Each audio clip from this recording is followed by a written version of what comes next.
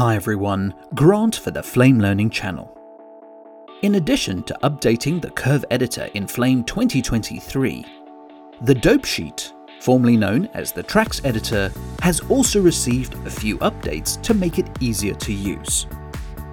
So you'll cover the updated dope sheet UI, learn about adjusting animation timings, and finally scaling animation in the dope sheet.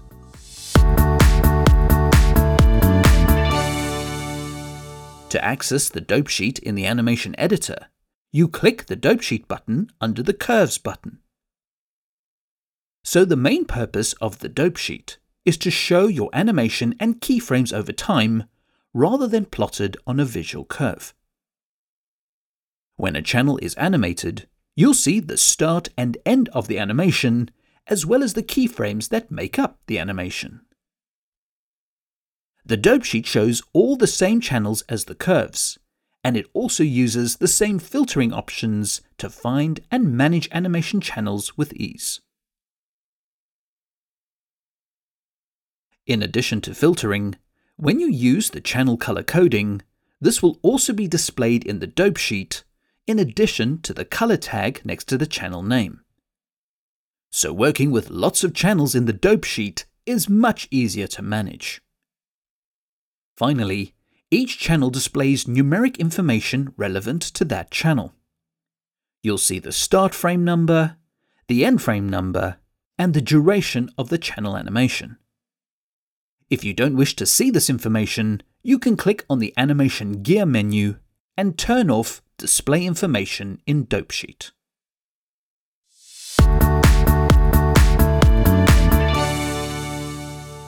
To move a keyframe, you simply select it in the dope sheet and move it either left or right. This will update in the view, and it will only change the timings of the animation. This will not change the value of the keyframe. As a reminder, you will still see the keyframe's value in the keyframe menu, and you can adjust the absolute values. You can also select multiple keyframes with control and adjust their timings all at once. The keyframe menu will show relative adjustments instead of absolute values, so you can work gesturally or numerically. Now, if you want to slide an entire animation channel instead of individual keyframes, you can click and drag anywhere on the bar and drag it left or right. As you slide the animation, you will see the start and end information update for that channel, but the duration will remain the same. As a great tip, you can slide multiple channels by sliding the folders in the channel hierarchy. However, if you want to slide the entire composition, scroll up to the scene entry, and even though it's not an actual channel or folder, you can slide it in the dope sheet to offset all your animation. Finally, I wanted to point out the first and last keyframe in an animation channel. Even though they are at either ends of the animation channel, you can still grab the keyframes and adjust their timings without scaling the rest of the animation channel. The animation does get longer or shorter, but no other keyframes are affected.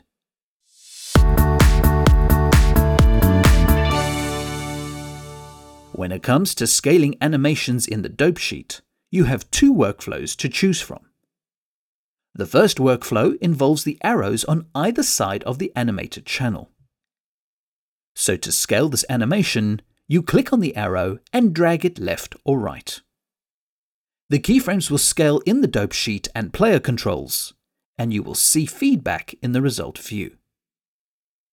It's also worth mentioning that as you scale an animation, the scaling keyframes will snap to the closest frame and not get caught between two frames.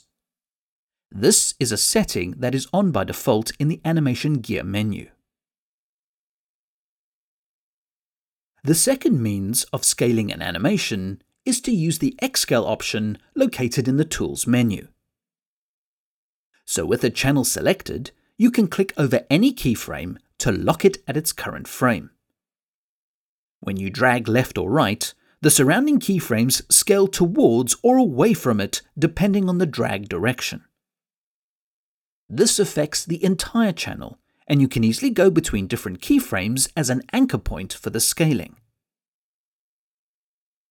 The X scale can also be localized on a keyframe selection instead of the entire channel.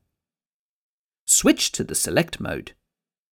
Select multiple keyframes, and then switch back to X scale mode.